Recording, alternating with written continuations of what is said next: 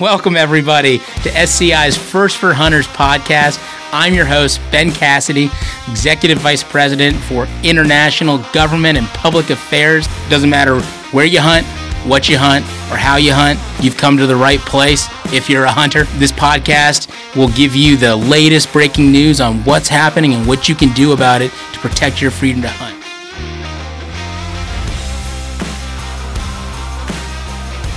All right, everybody, welcome to another episode here with First for Hunters podcast at SCI. We're here in Nashville. I'm with my good friend and taxidermist, Wes Good. Wes, welcome to the show. Great to be here. Appreciate it. Absolutely. This isn't your first rodeo, but first time in Nashville? First time in an SCI show in Nashville. Exactly. So what do you think so far? Hey, it's been a great week. Honestly, Yep. It's been, the attendance has been great. We've had great response, and we love the show here. Awesome. I feel like I'm hearing that from everybody. I mean, the venue here has been so great. It's just a really nice spot to come and everybody enjoy what we all love. So it's been fantastic. But I'm really excited to talk to you, man. I've had the pleasure of getting a lot of great art from you guys. I call taxidermy art because you guys truly are artisans. But I would love to get more of the backstory. I want to understand why are you in taxidermy? What led you to this point? Yeah, it's funny. You tell people you're a taxidermist, they're like, really? It's an interesting career for sure. And honestly, it started as a hobby way back in high school. Right. I was always someone who enjoyed art, making things, creating. Also an avid hunter and outdoors person. And taxidermy was just one of those cool things to try. And honestly, it ended up sticking. It was a hobby that turned into a career without even planning it to be that way. Still love what I do. Still love making things. Still love creating. Still love the art side of taxidermy. Taxidermy really is more of an art and a craft. And we love it. Yeah. That's great. And you have some family members that are part of the business as well. Is that right? We do. Yeah. My brother Daryl joined me soon after it was a full-time gig for me. It's over 20 years ago, and he's still the lead guy in the shop. And younger brother as well works for the shop. So it's been good. That's awesome. I've always admired Daryl's work with cats because, as we all know, cats can be pretty tricky. And the couple of times I've been in the studio, I've watched what he's done. I'm just like, wow, blown away. Yeah, he's a true artist for sure, and it's fun to see him once he gets a vision in his head. It's fun to see him kind of run with it and for sure take it to fruition.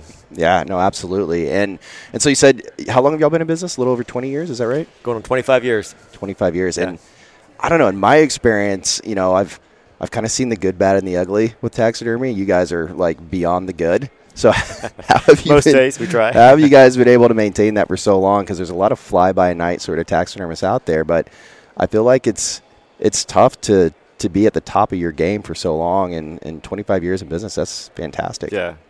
I mean, for us, we're still passionate about what we do. It hasn't turned into this production thing where we're just cranking stuff out.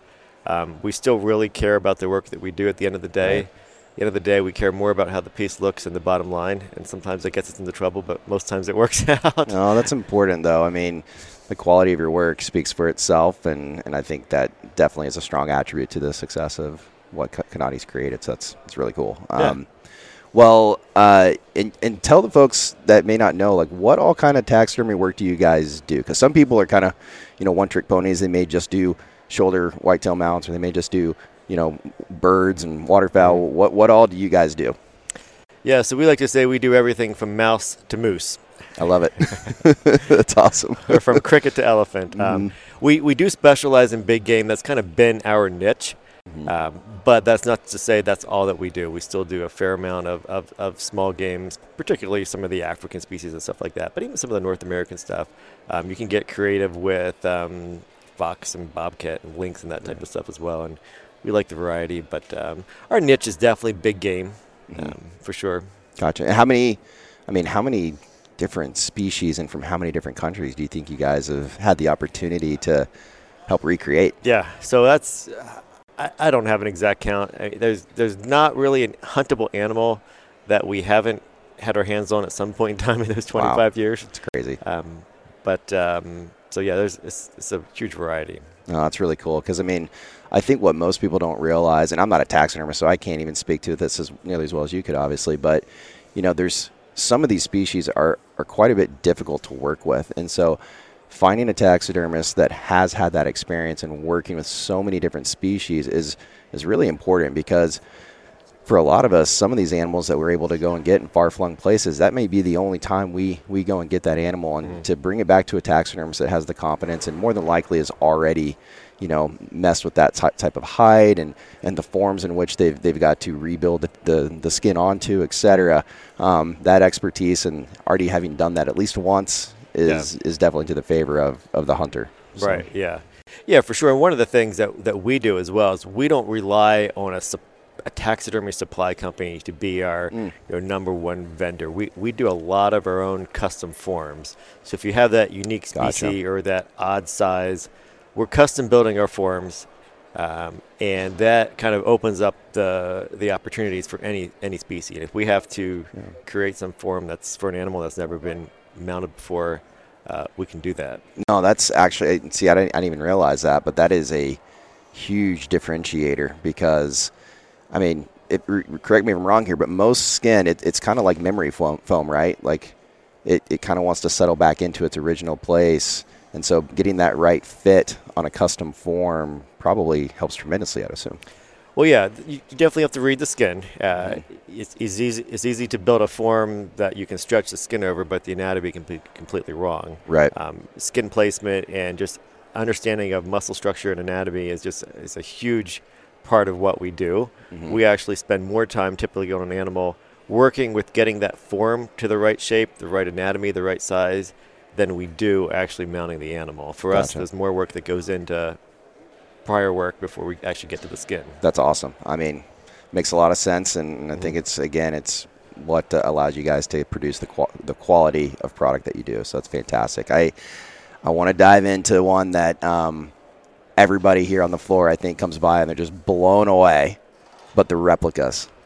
Because you guys are doing some amazing work. Some people may not know, some probably do. But walk us through, what are some of the species that we can't get back into the United States, and what is the solution to that problem that you guys have found?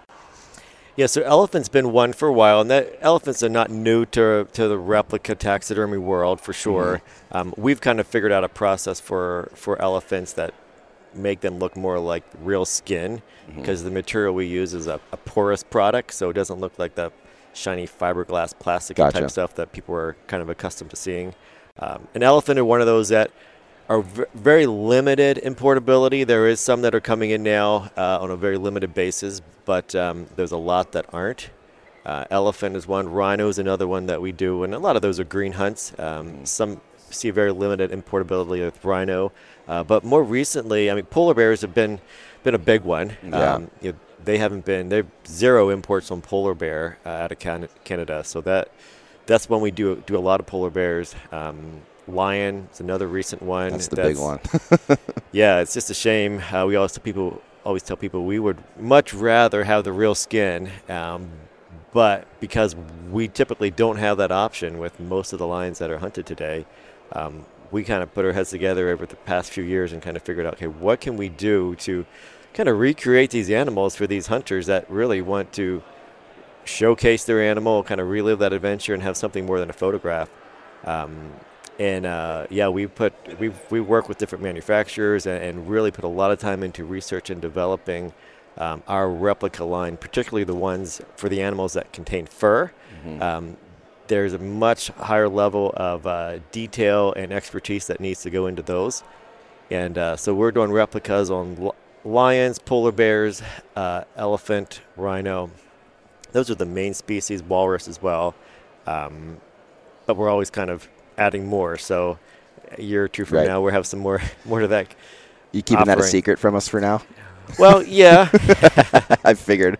I won't put too much pressure on you to tell us what's in the works, but I'm excited to see it. Yeah. But yeah, so that's been received very well because it gives the hunter an option now. Before it's like you kind of took away some of the incentive to go hunt some of these animals because you had nothing to show for it in the end other than a photograph. So. And I think in turn, the bummer with that is most people don't realize how important in other countries where these animals we're talking about, where they're coming from, the dollars spent by hunters are such an important part of conservation. Absolutely. And yes, I mean, when you're spending that much money, it is kind of about the trophy. Let's be real. We do want to be able to go and see our dollars go to helping conservation efforts. But when you're spending that much money too, it's kind of nice to bring that memory home with you. And if you can't, for a lot of folks, it's kind of hard to cut that check and pass it over. And so I think this is a great way that people can still kind of, enjoy that memory, and it at least provides some sort of option versus no option, which is great. Because I did the green rhino dart hunt. Fantastic hunt. It was a lot of fun. I mean, quite honestly, maybe even a little bit more dangerous than doing it with a gun. Yeah. And so you guys did a rhino replica for me. It's amazing. I've had it in my booth for years at different events, and people love it. It's definitely a showstopper in my home as well. So nobody realizes it's fake. They don't realize it's a replica, and that's what makes it so unique. I was able to send a lot of photos of this particular rhino, and these guys, I mean, the measurements of the horn and everything, it's identical. It's superb work. So it's been really cool to see you guys do that. Yeah, and I think you hit on a really good point. Sometimes people don't understand the connection between hunting and conservation. So as much as we don't like to see U.S. Fish and Wildlife shutting down imports, the bigger part of the picture is when they shut down imports of lions, you're actually hurting the lion population and conservation efforts in Africa. Right. So our replica line has kind of sparked up that interest in hunting again, and in turn really helped conservation efforts. So sure. That's another kind of unseen positive sometimes. Yeah, absolutely. And I think it's important for people to understand that as an option, and still hopefully look beyond just something they can put in their trophy room and be like, this is still helping the conservation efforts in these areas where you can still legally hunt them. We just have this issue of importation. But so Wes, you're not a U.S. importer, just a taxidermist, right? But you work a lot with imports. Right. So we're not a customs broker, correct? That's what I'm trying to say. Thank you. Mm-hmm. So we're not on the ports, but we are partnered and work closely with several different customs brokers. Gotcha. And so I think it might be interesting in our conversation. We've talked about what you guys do as taxidermists. I mean, you can pretty much do everything, including replicas. We've talked about how long you guys have been in business, but let's move on down the supply chain on this whole process. So before an animal gets to your doors and the artwork can begin, they do need to find a customs broker. And can you walk us through a little bit, because you probably are more dialed in on that stuff than I am. I know I use Genus Logistics, Matt Mayer over there. But what is that process typically like? Yeah, so any of the international hunted trophies, U.S. requires inspections and importation for those to get into the country. So you can't just ship an ibex from Spain and UPS and have it show up at your door. It has to go through a customs clearance process, and there's basically 3 agencies that has to go through an inspection and a clearance. And one is U.S. Customs, then you have the U.S. Department of Ag, and also U.S. Fish and Wildlife. They all 3 of those agencies kind of have to sign off on that import. So it takes a non-government company kind of overseeing that importation process, and that's essentially what a customs broker is. They're walking your trophy shipment through the inspection process so it can clear customs and be shipped to somewhere domestic. Right. So Genus Logistics in New York is a great one. There's plenty of others out there. Their proximity to us in Pennsylvania makes a lot of logistical sense. So we work with them quite a bit. But yeah, typically what we will do is we will help facilitate that process. So a hunter is going to Africa per se, and maybe their first trip. We're sending them a trophy import packet that gives them personalized trophy ID tags, also kind of outlines the customs clearance process. There is some paperwork that has to be filled out for the customs importation process, so we include that as well. Right. So basically what happens is the outfitter will hand your trophies off to a shipper who will prepare them for shipping. They ship either by plane or by boat to an import port. New York is a big one. There's plenty of other ones around there. If they go into New York, Genus Logistics will kind of intercept that shipment once it arrives, and they will walk it through those 3 agencies and then release it for forwarding to our studio. Gotcha. So it's a lot of paperwork. It is, and people don't like paying for that customs broker part of the process because they're like, what are they really doing? But the reality is it's worth it. It's money well spent. It is. And I have realized that too. I've never even attempted to try to do all that paperwork. I know some guys that have, but the issue that people don't realize is if you screw that up, and it's wrong, you get the wrong, agent at those ports of entry on the wrong day, they have zero qualms at all about throwing everything in the incinerator. And I've heard absolute horror stories. There is no cutting corners on this. You really do need to find a good customs agent that can help facilitate all this. And I've heard, again, absolute horror stories. Leopards coming back and not making it to a taxidermist because the paperwork was wrong. And there's no, redo it and we'll help you out. It's those guys, they'll throw it in the incinerator and it's gone. And I've heard a lot of people that are like, I'll just hand carry it and check it in my luggage. And, the country where you're coming from may have no problem with that. But once you get to the U.S., you're going to have all sorts of problems. And it's the same thing. They're just to the incinerator it goes and game over. Yeah. So. Yeah, it's money well spent, good insurance policy. Right. Get yourself a good customs broker. Exactly. We're happy to help walk clients through it. We do it all the time. For sure. I think, too, this is one thing I have to explain a lot to some of my clients as a booking agent. It's like, they're like, okay, cool. Well, then, but how do I get to the customs broker? In which port does it come through? I'm like, well, you got to have an export agent in the country where you've hunted as well. And a lot of times your outfitters that are there typically help set that up. But that's kind of the process. I mean, you find a good outfitter, a reputable outfitter. You do your homework. Hopefully they already have an export agent in the country where they reside. And then you connect export agent, U.S. import agent, get them together. They facilitate it. Then it finally gets to you, and that's where the process really gets exciting. So, well, that's great. I mean, with all that in mind, have you seen any issues lately with importation back into the U.S. with any certain species from any different countries? Because I know this stuff is constantly changing, and you're probably pretty close to it. What are some of the potential issues you've seen lately, if any? Well, some of the animals that require a U.S. import permit. So those animals would be leopard, elephant, importable lions, bontabuck. Basically, you need an import permit from U.S. Fish and Wildlife before that animal can come into the country. Mm-hmm. So there are multiple animals that require export permits from the country that's shipping the trophy, which that happens, of course, in that country. But what we're seeing is just delays with U.S. Fish and Wildlife. They're a U.S.-based government agency, and nothing's ever quick. Not the most hunter-friendly organization around there. Definitely so, not. That's been a big hurdle on some species, just getting that actual import permit. You want to make sure that permit is in hand. If you're importing a leopard, for instance, you want to make sure you have an actual import permit in hand before that trophy leaves Africa, because if that leopard shows up to the port of entry and you don't have an import permit, you're probably not going to see that leopard again. Best case, they'll ship it back to the country of origin. Worst case, it's going in the incinerator and you're done. Right. No, that is great advice, because I think that's probably such a little simple thing that most people don't take into consideration. But having that import permit in hand is, that's your only really safety net on that sort of a thing. So. Yeah, and if clients haven't done that before, it's a fairly simple form to fill out, at least for most species. We're happy to walk them through them. It is something that we ask them to fill out themselves. That way they can sign on it. We don't work as an agent for them, but we're certainly happy to help walk them through that process and that permit application form. Yeah, awesome.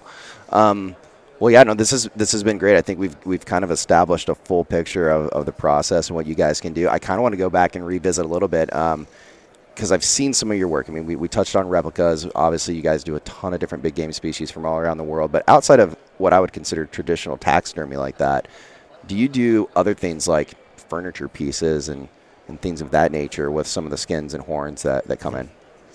Yeah, we do a fair amount of that. We don't get into a ton of it. It's not an area that we kind of like put a lot of effort into. We have we're partnered with a few companies that do that type of thing. But apparel, furniture type stuff, we do a limited amount of that.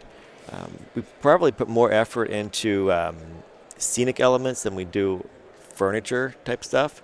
Like habitat creation and things of that nature. Yeah, we do a good bit of that, even sometimes non-taxidermy related. So just like scenic environments, trees, mountains, indoor rock features and that type of stuff.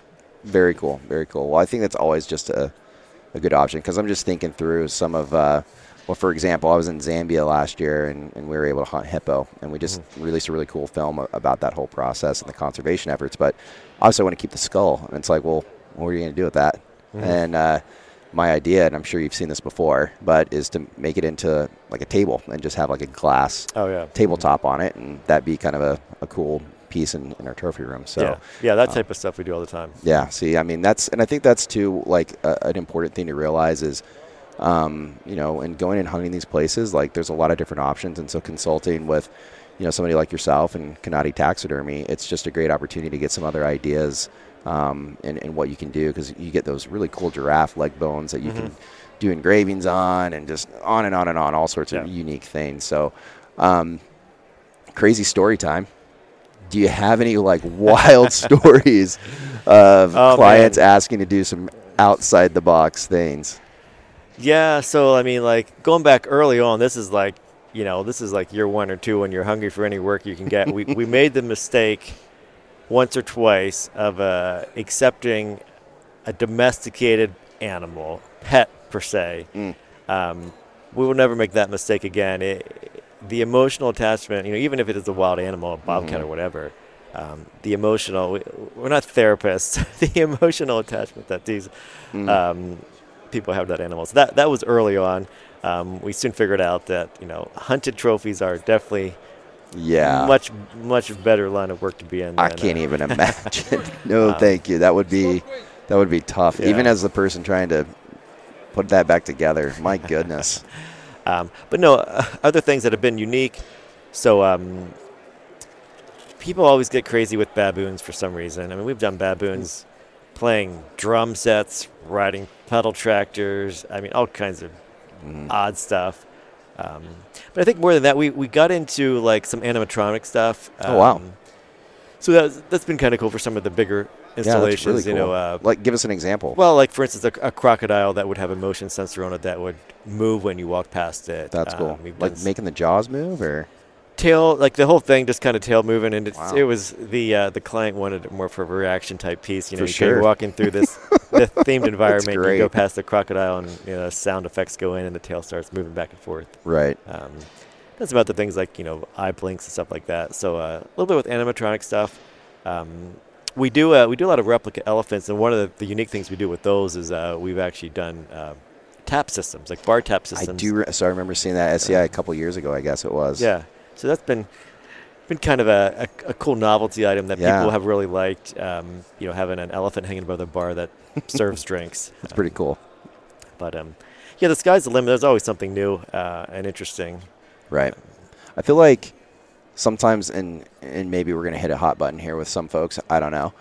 Sometimes that's a good thing to do, but there's probably mixed emotions with most people on, there's a certain amount of reverence that still has to take place, I think, and not dishonoring the fact that this is, a life that we took, and being respectful to it. I mean, do you ever feel like people push the limits too much and cross that line? Is there a line to cross? What's been your experience with that? Well, yeah, there has to be a line somewhere for sure. I think it depends on the species of animal too. Sometimes baboons are just a fun animal people do crazy stuff with because they're so human-like. Exactly. Yeah. So, but yeah, there is a boundary somewhere, and there has been times where people have made requests that we've had to kind of turn down for that reason. Right. Well, it's good that you're willing to do that. I think that would be. It's always hard to turn down business sometimes, but to do it for the right reasons and maintain a certain amount of moral standard, I think is important. Yeah, absolutely, for sure. Yeah, I agree with you on that. Yeah, I can't imagine. I've heard some wild ideas before, and I'm just sitting inside my own head going, there's no way, guys. For sure. Yeah.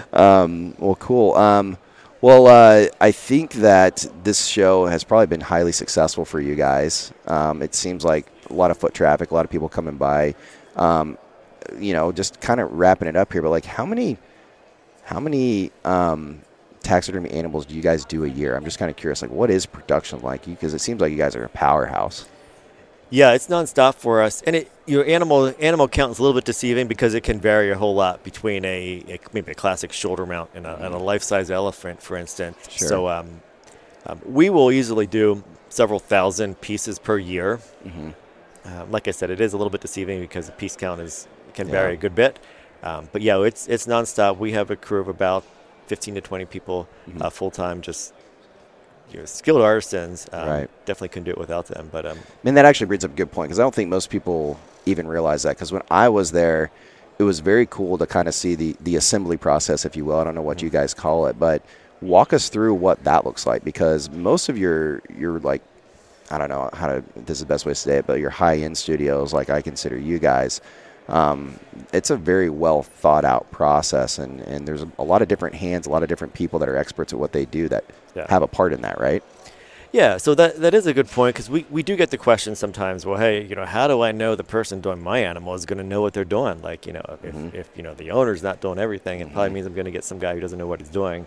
But I think to the contrary, we actually are able to produce a higher quality of work because we have a diversified team that's experienced, but we have like certain team members that only work on sheep, like pretty much that's their thing. If it's a sheep, they're going to be the ones crafting that form, sculpting the facial expression. So they know sheep inside and out. I mean, they look at the reference photos all day. They really know sheep well. Same thing with cats and right. even bears. We kind of have our shop, our team has their own niche, so to speak. So we've actually been able to improve our quality and our offerings because we have a sizable team, because we can specialize more. Right. We're not trying to be a one person does everything. Right. It's so a team of specialists. Absolutely, yeah. So we do have our taxidermy team, and the taxidermy process for us is sculpting that form, posing that form, actually applying the skin to it. And then once that part is finished and the glue's setting up and everything's drying, then it goes over to our finishing team, and they're the ones that do the final airbrushing and rebuild the membranes and touch-ups and all that stuff. So they do that all day, every day. So they're really good at using an airbrush and blending colors and so crazy watching them do that too. Yeah, and then we have our habitat and our scenic department that focuses more on the scenery side of things and vegetation and rock work and trees and things like that.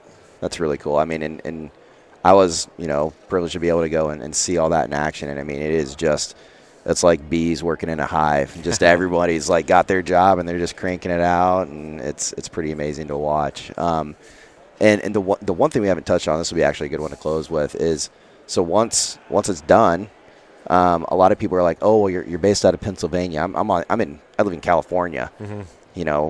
What's the best way to get it to me if I choose to work with you guys? And you guys have, I think, probably delivered taxidermy in every state now.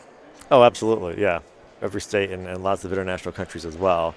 So, yeah, we do have our logistics team as well. Mm-hmm. We have several different delivery options. Everything from crating and shipping, which sometimes that's the only option. If we got something going to Hawaii, we're not driving there, so that's getting crated and shipped. We also have our in-house delivery team. We've got a truck and trailer that really gets all over the country, and our guys will go and actually unload that animal and hand carry it into the client's trophy room. Sometimes even set it up for them. And then we work with some third-party delivery companies as well if the need arises. But logistics, we got lots to offer. We try to keep the cost as low as we can. No one likes to pay for shipping. We hate charging for shipping. Yeah. So our goal is to keep that cost low and keep it as painless as possible, ensuring that the stuff gets there in good condition. So we've got options. Yeah. To make it easy. I've been impressed on the receiving end of this because a couple of guys jumped in the truck and trailer and pull up right in front of the house, help me get everything set up, and then they had two stops because I wanted some of the other stuff in our Peaks office, one of the businesses that I co-own, and they ran up the street, met me there, and then they unloaded there, and it was first class. I mean, being able to have them help, because some of that stuff was big, was really important. And so, because my wife can't help me with that stuff, but I think it's a great service that you guys offer, and to be able to do it at that scale. And drive from PA all the way to Montana or California or Texas, it's pretty huge. So, what are some of the most common questions that you think you get? I feel like time, like when do I get my trophy back? Is probably the number one. It is. And for you guys, what does that look like? Yeah, so that's definitely a common question. And it does fluctuate for us from month to month, even depending on what our workload is. We can't rush what we do, meaning like. If we have a heavier workload one month, we're not going to spend less time on those trophies. So it does push our lead times out further. Mm-hmm. Right now, we're scheduling, depending on the animal, anywhere from 12, sometimes even up to 18 months out. Our goal is to have it less than that, but just right now coming out of a really busy season for us with some of the COVID shutdowns and now Africa opening up again. And even some of the supply chain stuff, it's been a little bit more challenging. But right now, if you were to bring us a trophy today, it'd be anywhere from 12 to 18 months. Wow. Well, and I feel like that's fair, though, because, I don't know, I've had experiences in the past where somebody rushed some taxidermy work for me.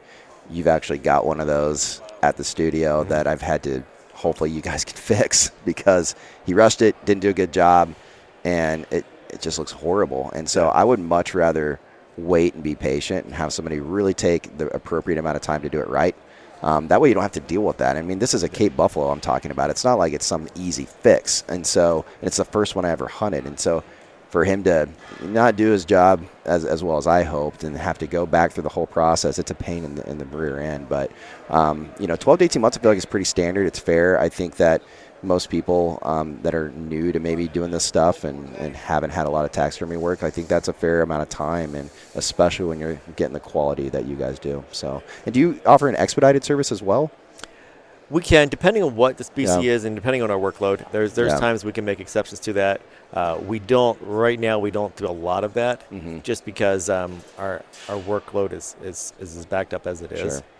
But there are occasions we can work some stuff in if there's certain scenarios that allow for that. Right. Awesome. Well, Wes, I can't thank you enough for jumping on. I think hopefully this has been incredibly educational for everybody. Yeah. There's always new hunters coming in to what we do, and that means there's new hunters learning about taxidermy and what this whole process is, and especially like if it's your first time going out of the country and needing to bring taxidermy work back or work in for taxidermy.